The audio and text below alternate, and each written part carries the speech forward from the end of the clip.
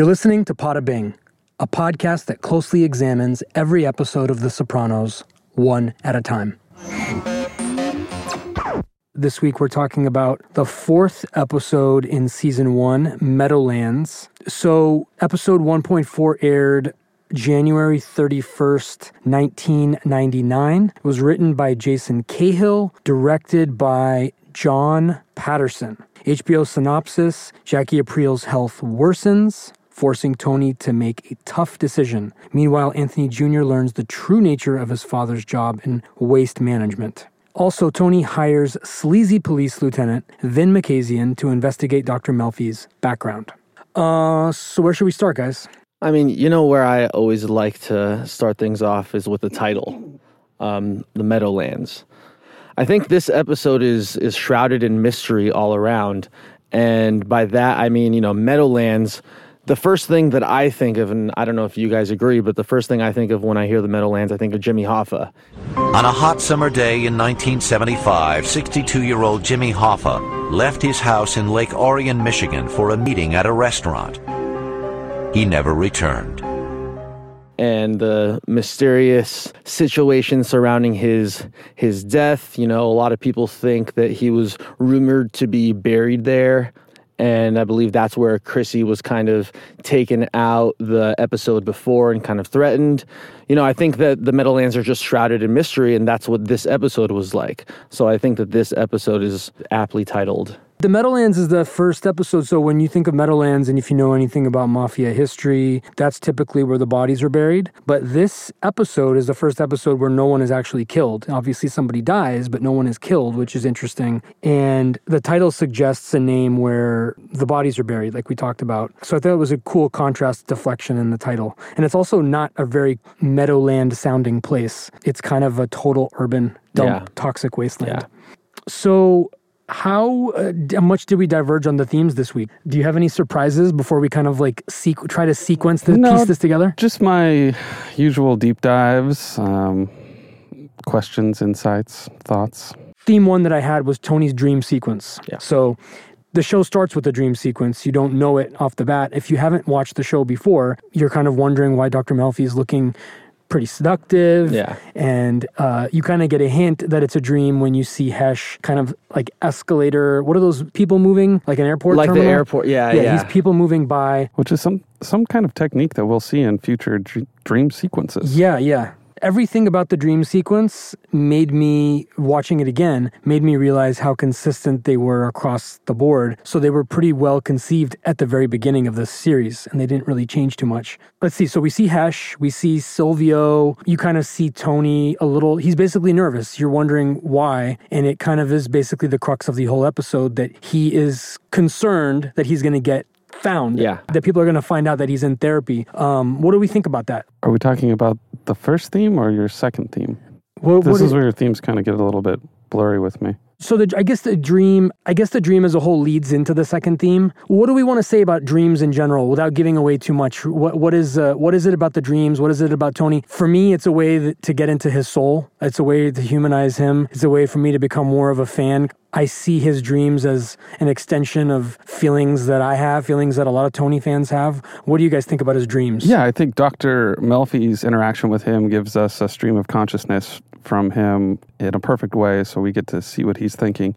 And then when you get into the dream sequence, it's more of a subconscious, where you're sort of seeing his concerns, his fears, all the people in his life interacting in a really strange way that he's trying to interpret. The one thing that I did notice through the deep dive was that there's a reference to the movie Psycho, made in 1960. In Tony's dream, the chair spins around to reveal his mother, and in this case, it's similar to the way that the movie reveals the chair spin around. Interesting. I like that. It goes from Melfi to Milfi. What is whoa, I like that. We're going to probably get questions about that. And what is the connection between Melfi and his mother, other than the old country? What is the artistic intent? What is the storyline intent about starting with Melfi and then turning the chair around and it being his mother? Dr. Justin? Yeah. Dr. Justin. Well, I think it's Melfi kind of acts, and she brings this up, that she acts as his mother figure, but the mother that he's kind of always wanted, or better yet, always needed. You know, his mom hasn't been there to love him, to listen to him, most importantly, and she offers a kind of an ear that he doesn't necessarily get anywhere else, even in his home life with his wife, whether that's his decision or not. You know, he doesn't feel comfortable really talking about these deep thoughts that he has and these problems and these issues that he's trying to work through with anybody but her. So, you know, some people growing up in life, they have their mother to lean on. He doesn't. So he has to use Melfi as that tool. So a large part of what I've read is the episode in general offers us a wonderful insight into the mob operation, but in a non-traditional way that we've experienced in other television shows or movies. And maybe the balance is you've got Christopher, who sort of wants to escalate it into this bloody war, and there's other people around Tony that want to bring this to a head. But subsequently, the episode really doesn't go to that level. It's more of a underlying tactical resurgence from Tony. Yeah, the thing with Christopher that was amusing is that you get the sense that he is not calm and collected. He's very impulsive. It's a huge contrast between him and Tony that I think is going to be the core sort of point of differentiation between the two of them. It's going to lead to a lot of their conflict. Mm-hmm. And you see it in the way he treats Adriana. He's very impulsive with her. And that scene where he is paranoid about coming out of the hospital. It could be anybody, anytime. I don't even know if it's Tony who's after me. Christopher, you gave crystal meth to his daughter. Which I'm not sure he knows. Look at my wrist. I'm sorry. I am sorry, but I got dragged out to the fucking Meadowlands by my neck. Mock execution. Again, Christopher, to us, it's not apparent, but Christopher is a very fully formed character in the minds of the creators, in the minds of David Chase. And it's only more evident when you watch it watch these first few episodes. They know who he is. And a lot of times when you watch shows or when you hear from creators who are writing, even George R.R. Martin with Game of Thrones. When do you create the maps? Before, during, or after you write the story? The map creation is ongoing. You know, when I began back in 1991, I'd probably written like 50 pages, and I said, I better create a map so I know where I am. He kind of figured out the characters as he went along a little bit. They know exactly who these people are, at least to this point. It's kind of amazing when you think about it. There's so much story to be told, but everything that he's doing, all the quirks and all the mannerisms that he has in the beginning, are the quirks and the mannerisms that create issues for him in the future. Yeah, and I see a lot of his problems, and just his personality is kind of all brought in throughout pop culture when we think of mob history. You know, we think of, like, he brings up the Scarface reference in the show. Later on, you know, he brings up other, you know, he's watching too many movies. Obviously, we know he's in Goodfellas as one of the characters, Spider. Why don't you go fuck yourself, Tommy?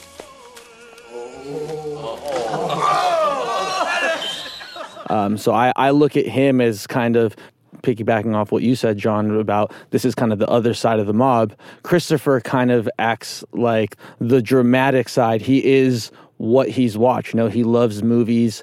He is Scarface. He is The Godfather. He really tries to emulate that, and that's what he kind of presents as his version of the mafia. And I gotta say, because I was curious about what the DEFCON 4 was. I say we go to DEFCON 4.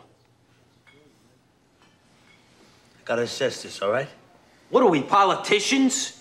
Does this look like the Senate to you, T?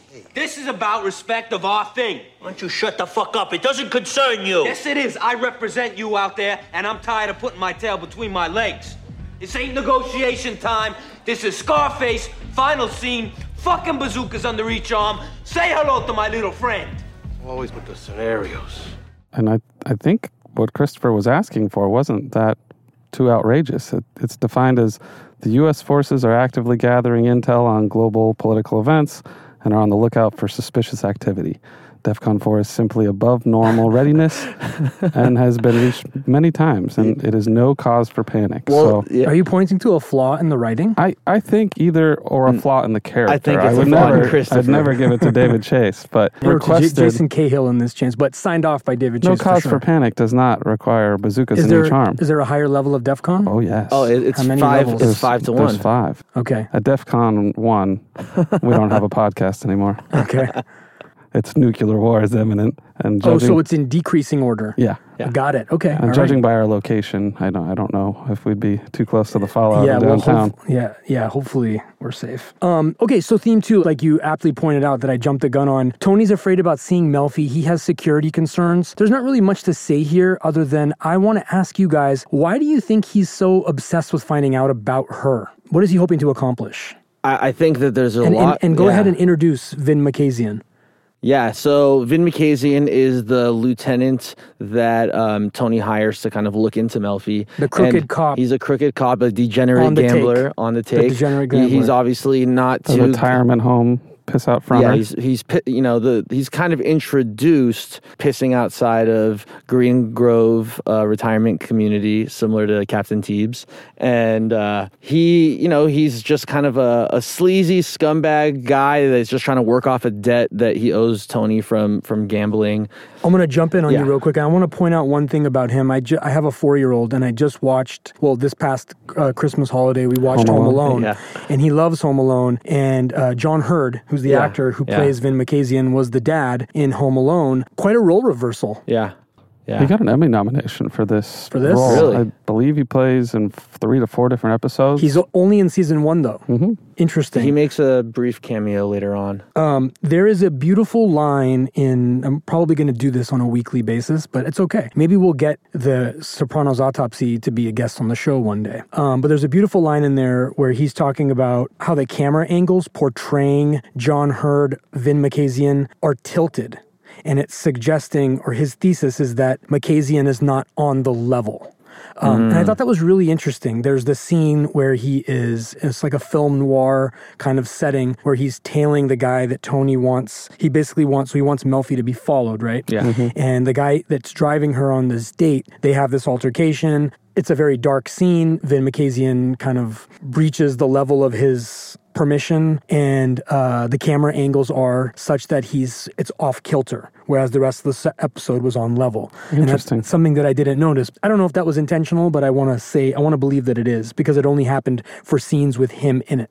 And then the other thing I'll say about Vin Makazian is that if you look at the backdrop of all of the scenes that he's in, it's very industrial, it's very raw, it's very sort of downtrodden. Again, this is all like a holistic look at not only writing this character, but putting him in a context. On the Tony's paranoia about Melfi, I didn't realize this until the second time I watched this episode in preparation for this, was almost running into Silvio, who was leaving the dentist. Yeah. And so there's a real concern Good of the catch. proximity. Yeah. So I openly kind of thought it was more paranoia at first, but seeing that prime example was sort of I understand why you're concerned. Though I don't think Sil would have had an issue, or maybe. What do you think? Yeah, I mean, I think that Silvio's his boy. Silvio's his boy. And I think we know that from just the knowledge that we have of the show. Yeah. I don't think Silvio's his concern. I'd be more concerned if Paulie saw. Yeah, yeah. And I think that there's obviously a lack of knowledge, or dare I say ignorance, on mental health from all the other people in the family. So I don't know if I would trust anybody with that kind of information. You know, you're spilling your guts to somebody. They don't understand HIPAA laws or anything like that. I wouldn't assume that they do. So, you know, if I was in that family and somebody was talking out of turn, that would be something that I'd be pretty concerned with. So I'm sure Tony would probably take action if somebody else was doing what he was doing too. Yeah. But I think Silvio's is Chris Paul to his James Harden. Oh boy, here we go. I think to answer your question of why is he so interested in her, it's one of the few people that he's opened up completely to, and not knowing enough about her, I think gave him some concern that he needed to know more about her, because he shared so much about himself. And after he has her followed and gets info, she opens up to him in a way that wouldn't have happened. She had opens that up to him a event lot. Wouldn't have taken place. What's up with that? She's a professional. She's been doing this. I'm going to go back to the doctor over here. Why is she confiding in him so much? And we're going to see that this becomes a recurring theme. You know, maybe I'm missing the boat here. But when does she kind of confide in him? She tells him that her friend got beat up by a that's by a right. crooked That's cop. right. That's And right. then yeah. later on, there's a whole episode Yeah. devoted to something that happens to her. Well, yeah, Why and does I she- think that she has her momentary slip-ups. That one in particular, I it think seems she like she's apologizes trying- for, and she calls herself out as being unprofessional and immediately moves on. And I think for the obviously, you know, later on we get into different things, but at least in the beginning, she does a pretty good job of setting the boundaries and keeping things professional. I actually have a little bit more of a cynical take on why Tony wants to know more about her. You know, he's given her all of this information. I think he's a little concerned about trusting her in general, so he wants to just learn more about her and see if she's trustworthy. But I also feel like, you know, he kind of wants to maybe have some leverage over her and just know something about her and see, one, whether she's the type of person that he can trust, and two, like if she's into any like weird stuff. And, you know, when Vin brings up the fact that she sees a therapist, that's when red flags go up, and he goes, what? Like, he's really kind of nervous that the person that he's trusting with all this information, the person that he thinks is the most sane person in the world just by the nature of her job, is the person that's also messed up in the head like he is. When in fact, when you're a therapist, you are required to see somebody else for counseling. No way. Yeah, as part of your training. At least when I was going through that, I knew that for my hours, you had to have X amount of hours seeing somebody else. You know, you can't treat somebody else if you have your own shit, or at least if you're not working on it. Interesting. Yeah. It kind of like a checks and balances. Yeah. I mean, it's kind of a practice what you preach type thing. I liked the little tidbit that we got in the car ride on the way to the date when she mentioned she wants a man who's sensitive to your needs, but still decisive enough for the occasional grope in the closet.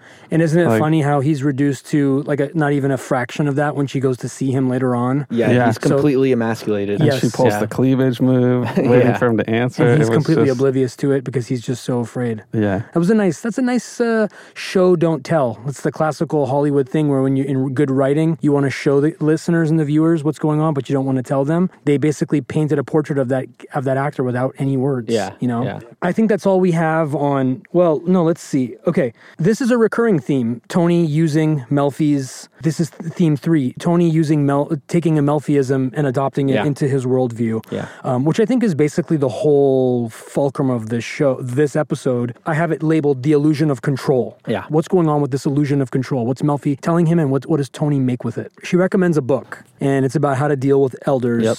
And so for me, the reason that I made it a theme is very basic. What happens at the end, Tony tells his captains that, and then he goes to Uncle Junior in that moment when you think that there's going to be a bloodbath, when you think that there's going to be a war and everybody's going to go to the mattresses, you assume that there's going to be some sort of a conflict. But when Melfi tells him, would it hurt you to let your mother think that she's still in charge? You have children, you know what they're like. You know that sometimes it's important to let them have the illusion of being in control. he decides to go to him with open arms and say, look, the title is yours. You're the acting boss. And why is he the acting boss? Because he's a lightning rod at the top. Jackie April's passed away, and they're at his funeral, or this is right before the funeral. But basically, let him take the heat. We're still going to earn. He doesn't know what we kicked up to Jackie. That's what he tells him. And so based on that Melfi's thing, like, would it be so bad if they thought they had control? Tony shows you how he can take good advice and he can really practically lead. And that's the reason why it's a theme. He does this often. He'll act on someone else's advice, or he'll take a tip, he'll insulate himself, and he still calls the shots. And what does he get from Junior? He tells gets Junior the Bloomfield Casino and control of the unions in return. I mean, when this first aired, I remember being really drawn into this episode, waiting for the shit to hit the fan. And there's just, there's no bloody climax to this New Jersey power struggle. A little bit of blood with Mikey Palmisi. You want to talk about what happens? What happens to Mikey Palmisi? Well, he got a little too attached to a suit. Yeah, there's some tailoring.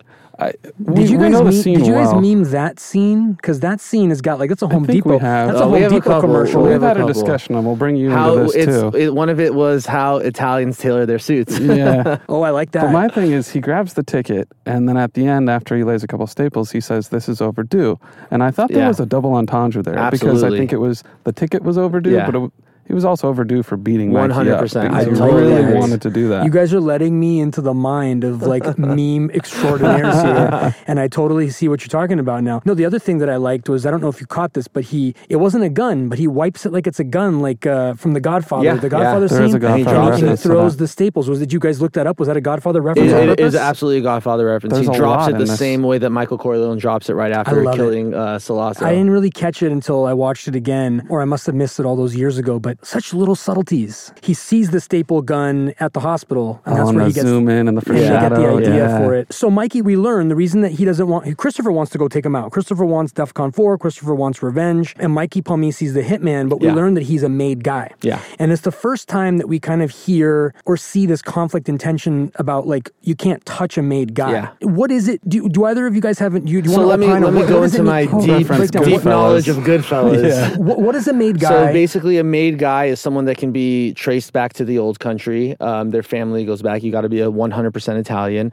That's why Jimmy the Gent, who is Irish, and Henry Hill, who is half Irish, half Sicilian, couldn't be made, and Tommy could be. Obviously, he didn't get that far. Henry Hill didn't become a made guy? No. He was half Irish. Okay. Yeah. So once you're in the club? Yeah. Okay, you go through the initiation, which we'll talk about. It's one of the episodes. We'll just devote it to initiation scene. But for today, what are the rights? Once you're a made guy, what are your what is on your card? Yeah. Basically, if you're a card carrying member. the general idea is that you have a license to basically do anything that you want. You can steal from anywhere. You can pick a fight with anybody as long as it's not another made guy. And if it is another made guy, you got to take it up the chain and make sure it's okay. But you can basically mess with anybody and nobody else can mess with you, or else they'll feel the full wrath of the organization. So then why did Tony mess with the made guy? Well, he didn't necessarily mess with him. And maybe it's a ranking sort of pecking order? Well, I mean, to be honest with you, I think that Tony was out of line. Tony probably... Oh. Yeah. I mean...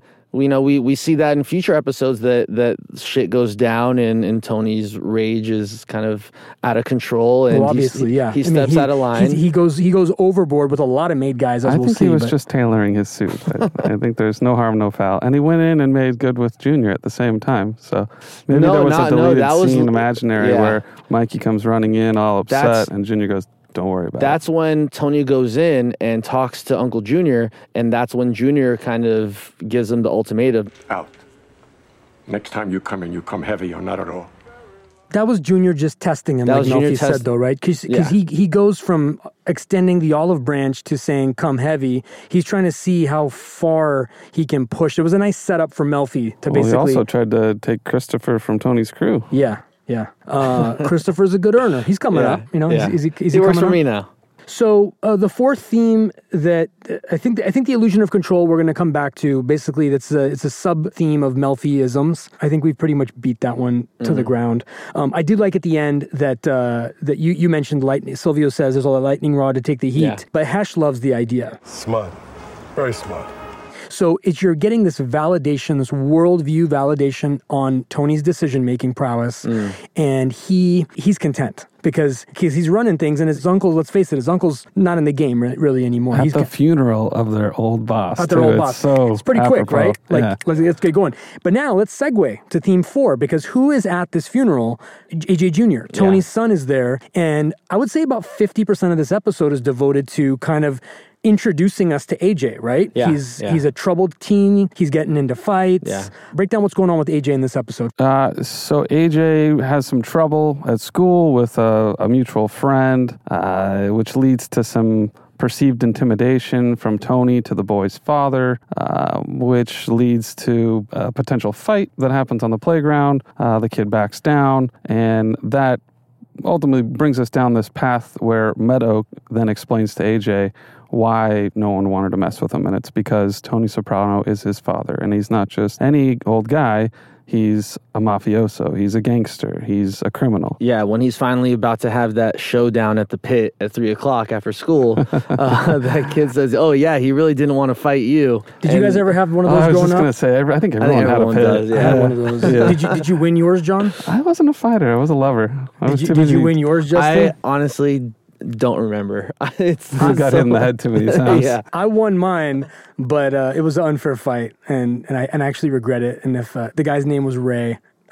Anyway, I digress. Hey, Dr. Justin, I have a question regarding AJ. So they do have a reference where he mentions how they used to have, or they had bought some M80s to blow up frogs. And isn't there a correlation? I know later on in the episode, or not episode, in the series, there's a mention of AJ possibly hurting a cat in the episode An Army of One.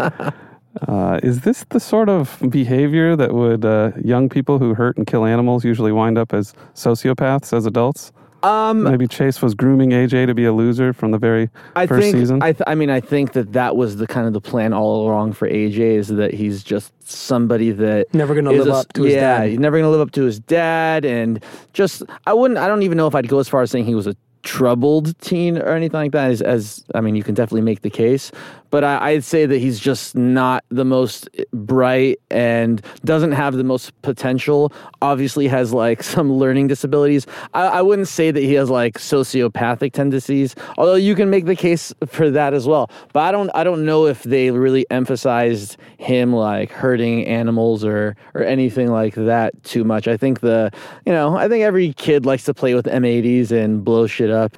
Maybe I didn't pick up magnifying glasses and ants, man. I'm surrounded by sociopaths. My thing was microwaves, insects and microwaves. Oh, you're a sick fuck. Yeah.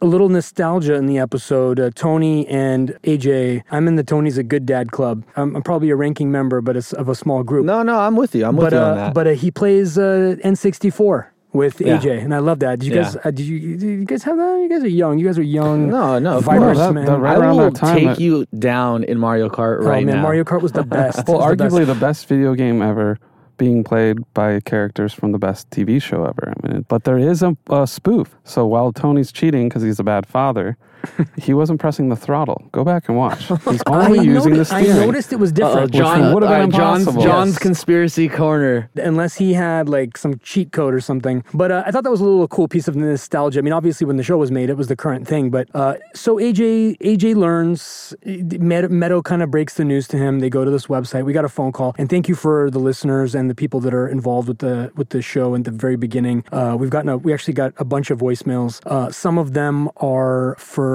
stuff that is later on in the season, which we'll address as it comes. But one of the questions today was about the website and how antiquated and old school it was and what the domain was. We'll see if we can find out some details. But basically, Meadow breaks it down that their dad is not in the waste management business. And the episode ends with AJ's sort of like perfect triangular realization. He sees his dad, he sees his other family, and then he sees his family, and then there's Meadow in the middle kind of winking at him, kind of acknowledging like, look, this is now you're part of this thing. I think that's him accepting it. You know, you go from, I think, 1 or 2 episodes prior where they're trying to retrieve the stolen Saturn that's AJ's like science teacher's car, and he's basically right after they find it, he literally says, "My dad's a hero."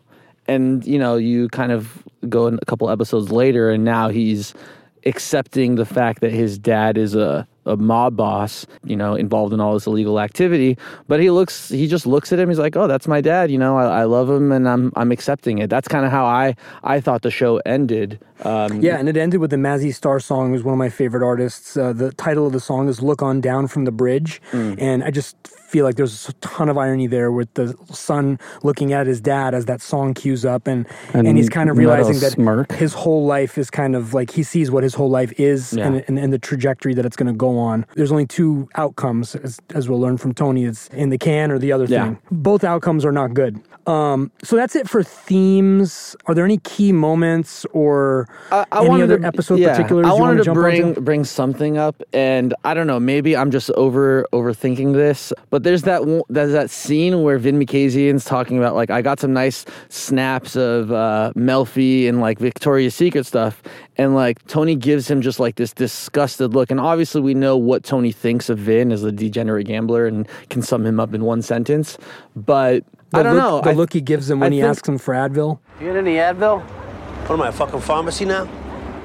Yeah, and I mean, he just treats him like dirt in general, and he thinks he's a scumbag, which he is. But I kind of looked at Tony a little bit differently. I don't know. I think of Tony as somewhat of a amoral character, but right there he kind of holds Melfi in this high regard. Like, if she was just some other broad, why wouldn't he just be like, sure, I'll be a scumbag with you and look at this. But I think that kind of showed that he also holds Melfi to a higher regard, and it kind of harkens back to what you were saying, where he views Melfi as maybe like another type of mother figure, even though he's obviously like sexually attracted to her, and at least in that moment kind of doesn't want to objectify her.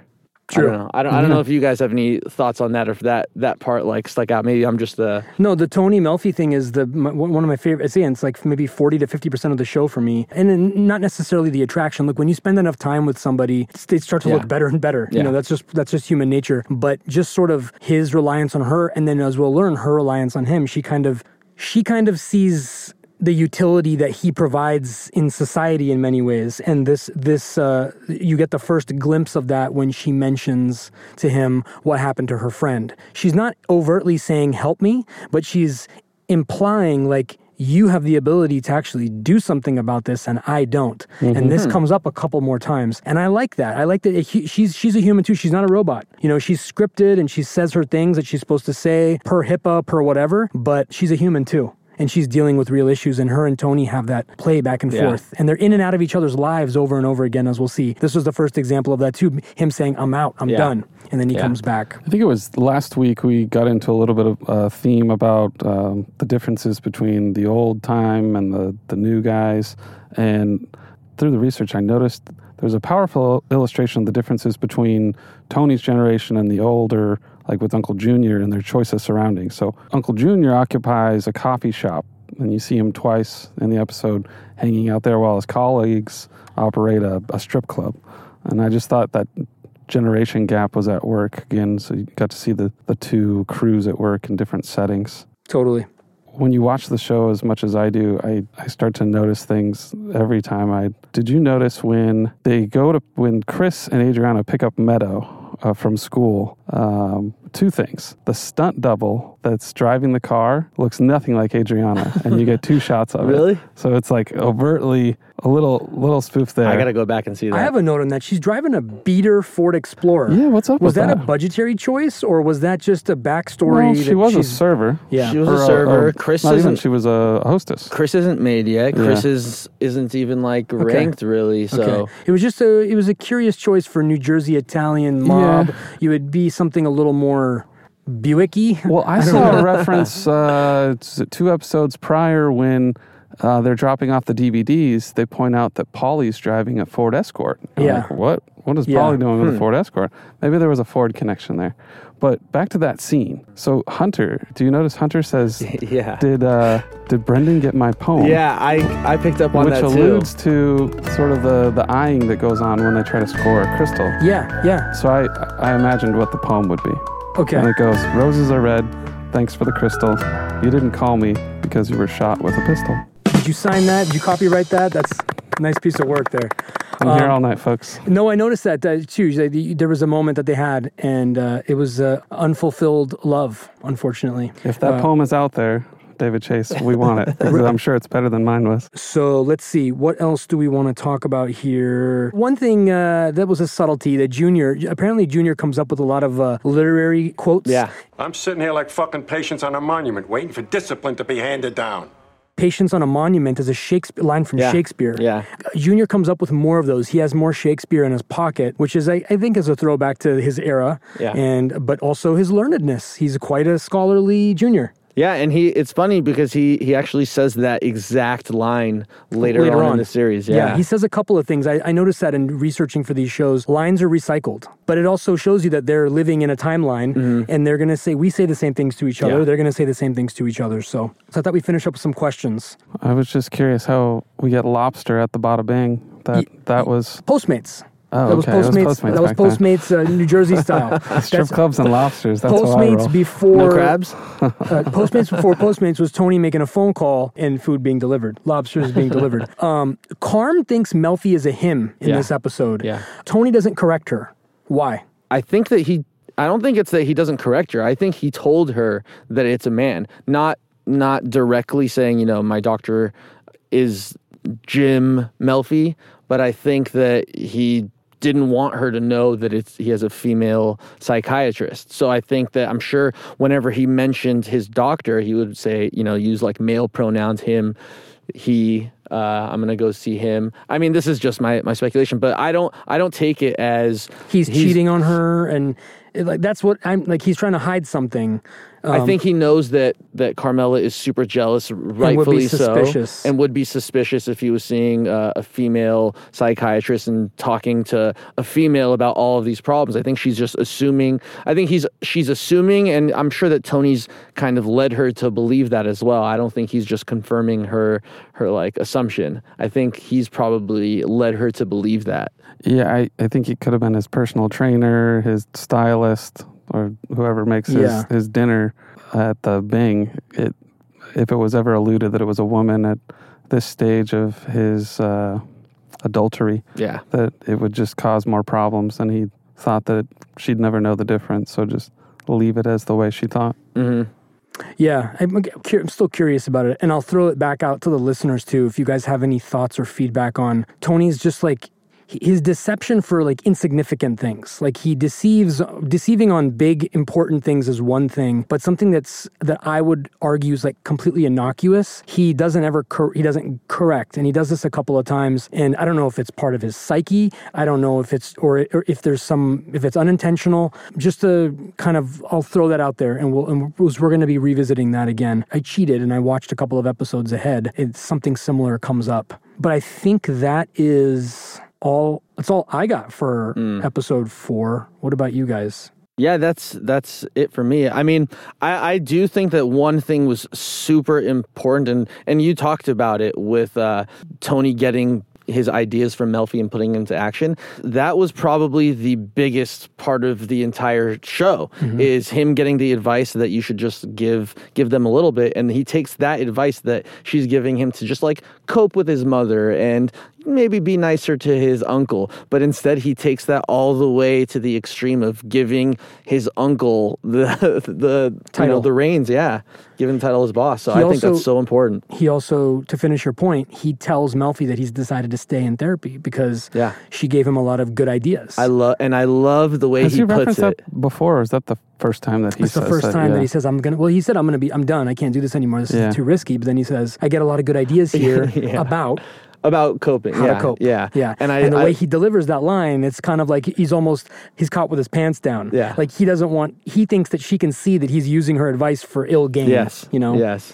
Fascinating stuff. Yeah. Next week we'll talk episode 5. We're going to college. We're going to college. It's one of the best episodes. Absolutely. Universally acclaimed as one of the best episodes. A lot of stuff is going on. I'm excited. Guys, it's been a pleasure as always. We'll see you next week. And Justin, next time, you come heavy or not at all.